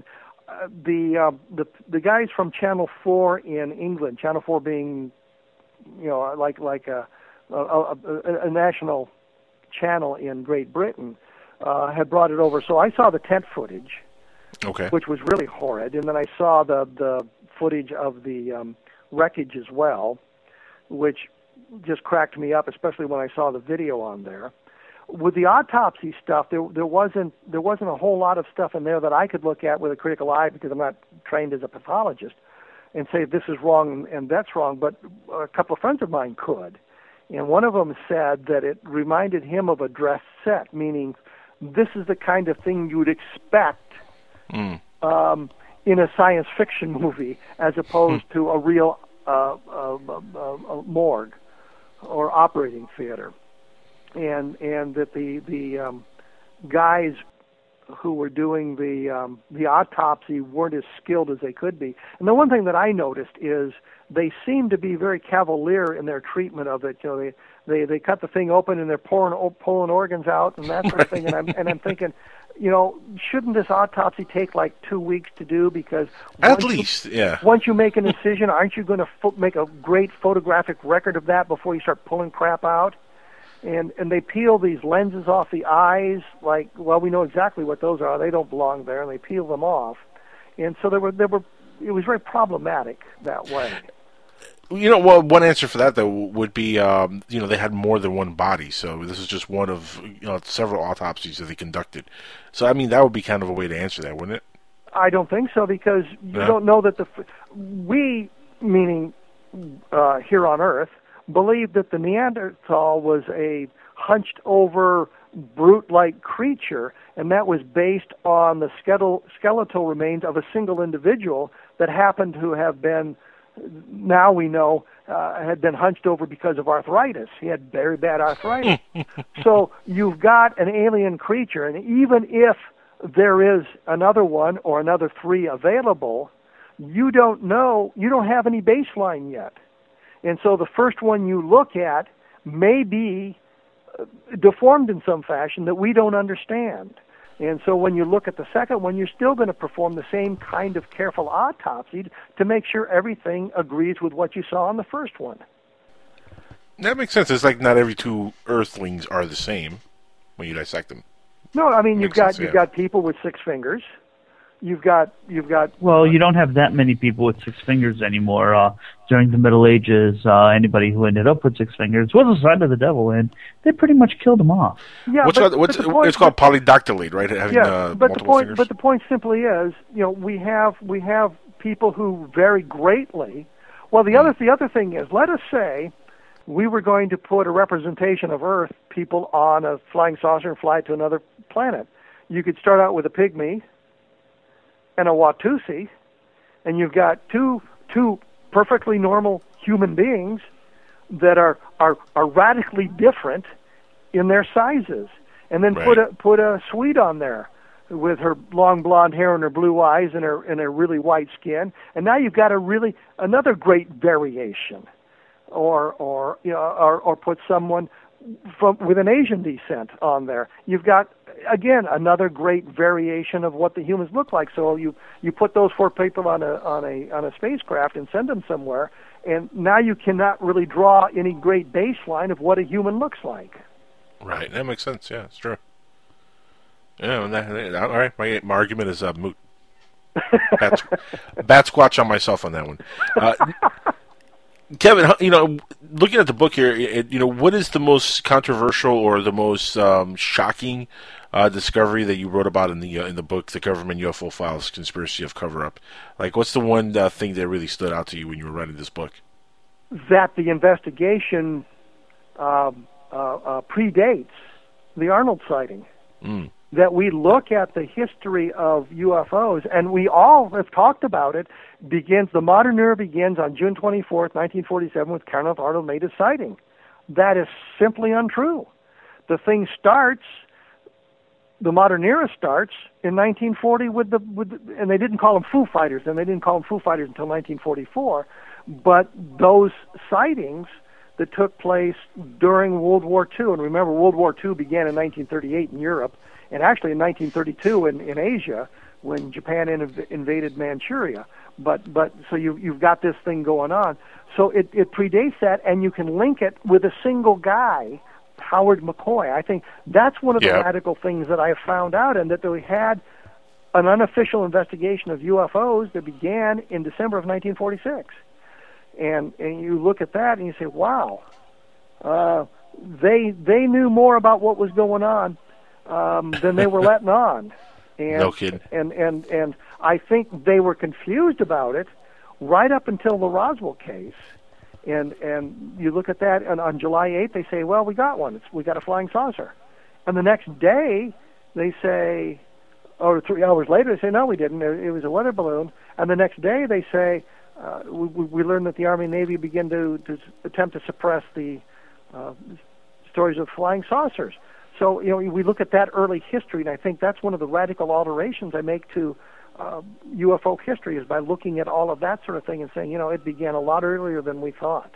And I'm disregarding like the airship of 1897. I'm regarding some of the airship sightings in the early 19th century. Sightings, right? I'm looking specifically at the beginning, what I think of as the beginning of the modern era, and I think it begins in 1940, 1941 as that's the point it begins.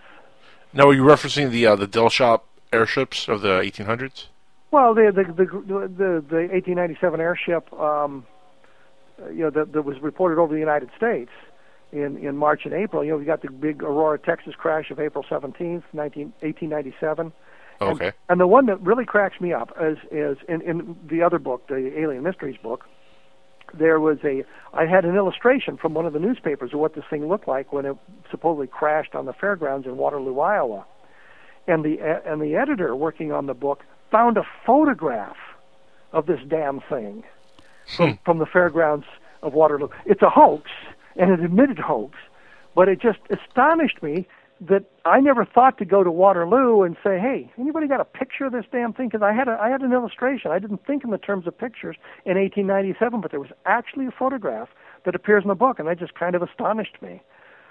So, but I look at the modern era beginning 6 years earlier than we thought before, and connect it all with Howard McCoy looking at this stuff. And McCoy goes beyond 1947. I think it's in 1948. He's at a meeting and he says, we wish one would crash so we would know what they are. Howard McCoy's lying to those people because one had crashed. One had crashed already, yeah. But, possibly even more. Somebody tells you there hasn't been a crash, you don't look for it. That's true. Have you how many? I don't know how many people have come forward, but how many reports have you seen over the years of multiple crashes at Roswell? Because I know there's been reports that 2 ships crashed at Roswell. No, there was a single craft, but it broke up. Oh, okay. And I know Stan believes there was a collision and one came down on the plains of Right. Augustine, but the Barney Barnett story just does not track when you look at the whole thing. But if you look at it, it looks like the thing broke up and wreckage fell in 3 distinct locations. Starting with the Brazel Ranch, or the Foster Ranch if you want to be technical, moving southeast toward Roswell, there's 3 distinct sites. Kevin, do you think at this point if the government does come forward with any story that is the actual truth, short from telling us that aliens did crash at Roswell, do you think we'd believe them if it wasn't aliens that really crashed at Roswell, if that was the real truth? I think if they had the proper documentation, and that was the problem they ran into with the mogul explanation for Roswell, this experimental balloon. They said, well, it was so highly classified nobody knew the name. He didn't even know the name. Well, that turns out not to be true, because you look at the diary of one of the scientists on it. He mentions mogul half a dozen times in his diary, so clearly he knew the name. Right. They say, well, it was flight number 4 that took off on June 4th, 1947.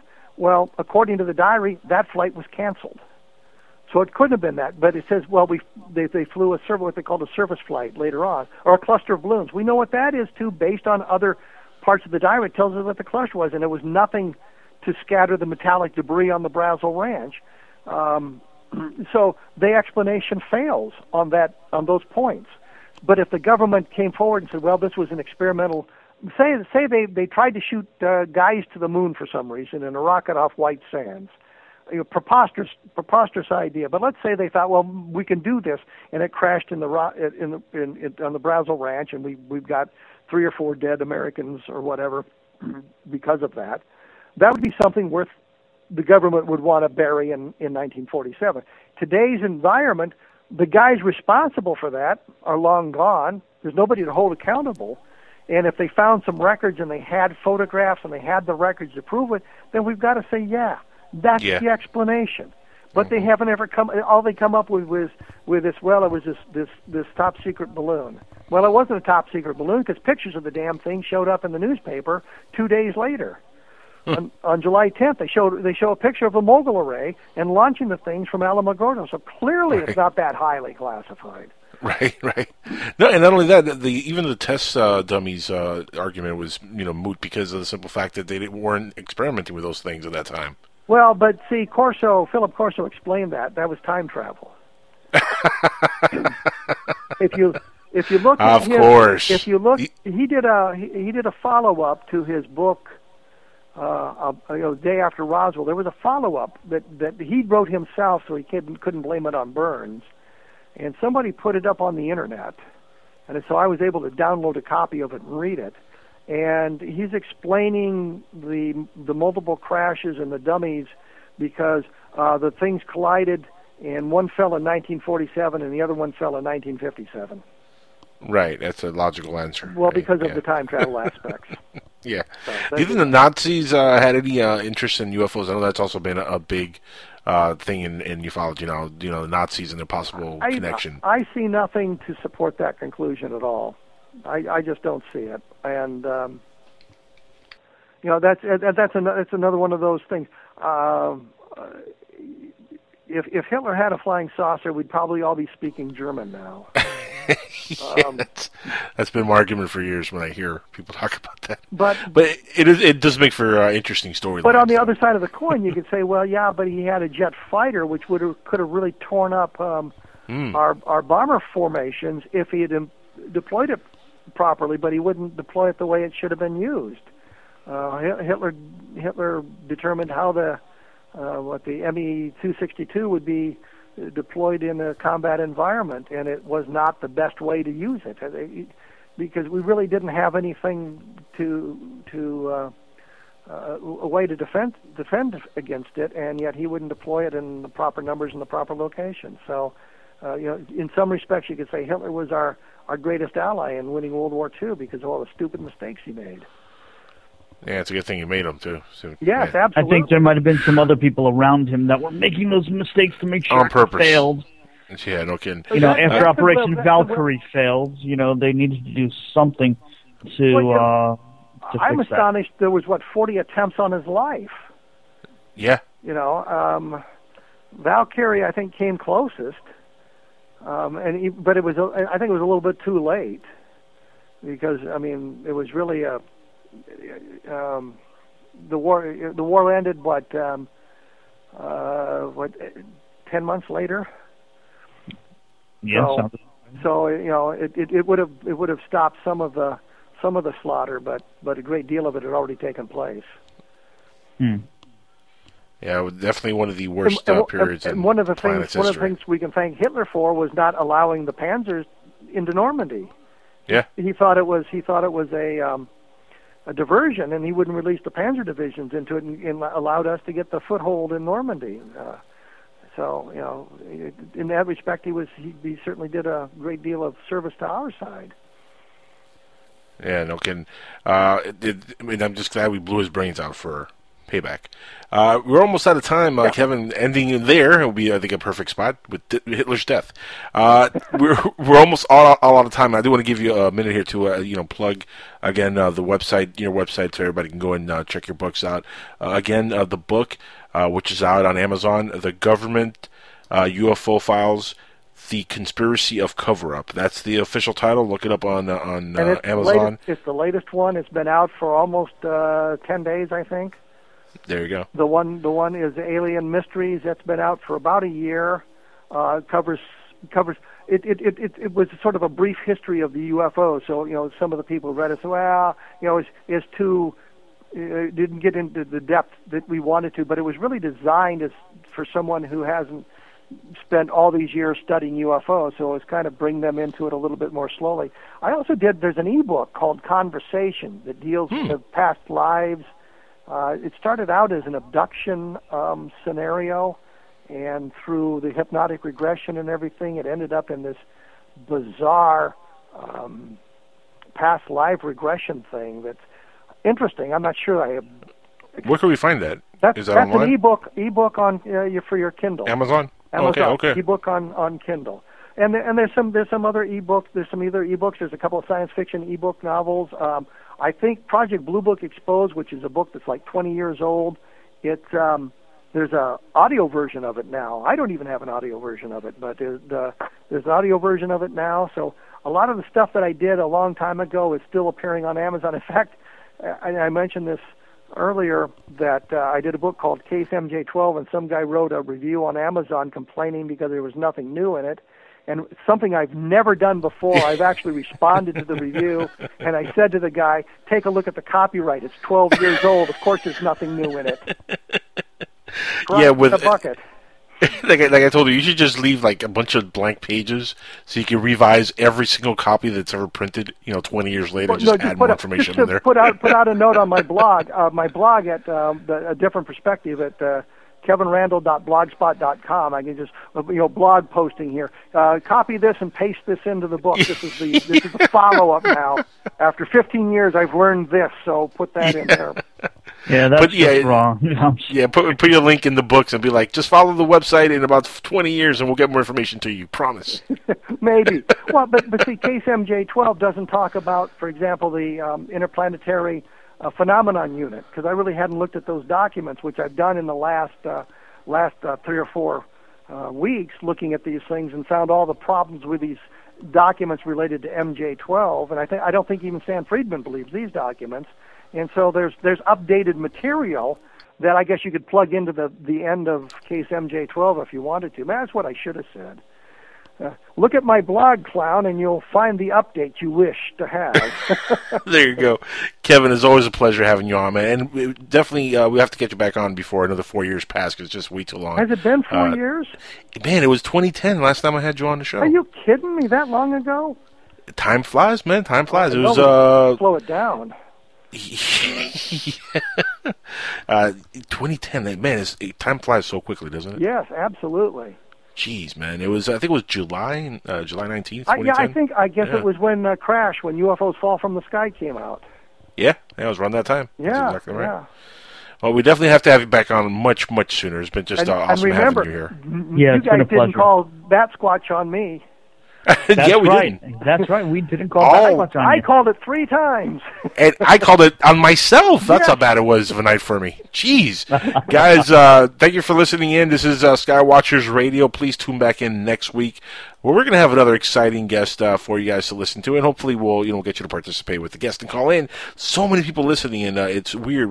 It's hard to get people to call into these shows, but we love having you guys call in, so please do that. We'll be back next week, like I said, with another great guest. Guess what we're going to have on next week? Tell us. Alejandro Rojas and Jason McClellan from Open Minds are going to be with us. Tell them I said hi.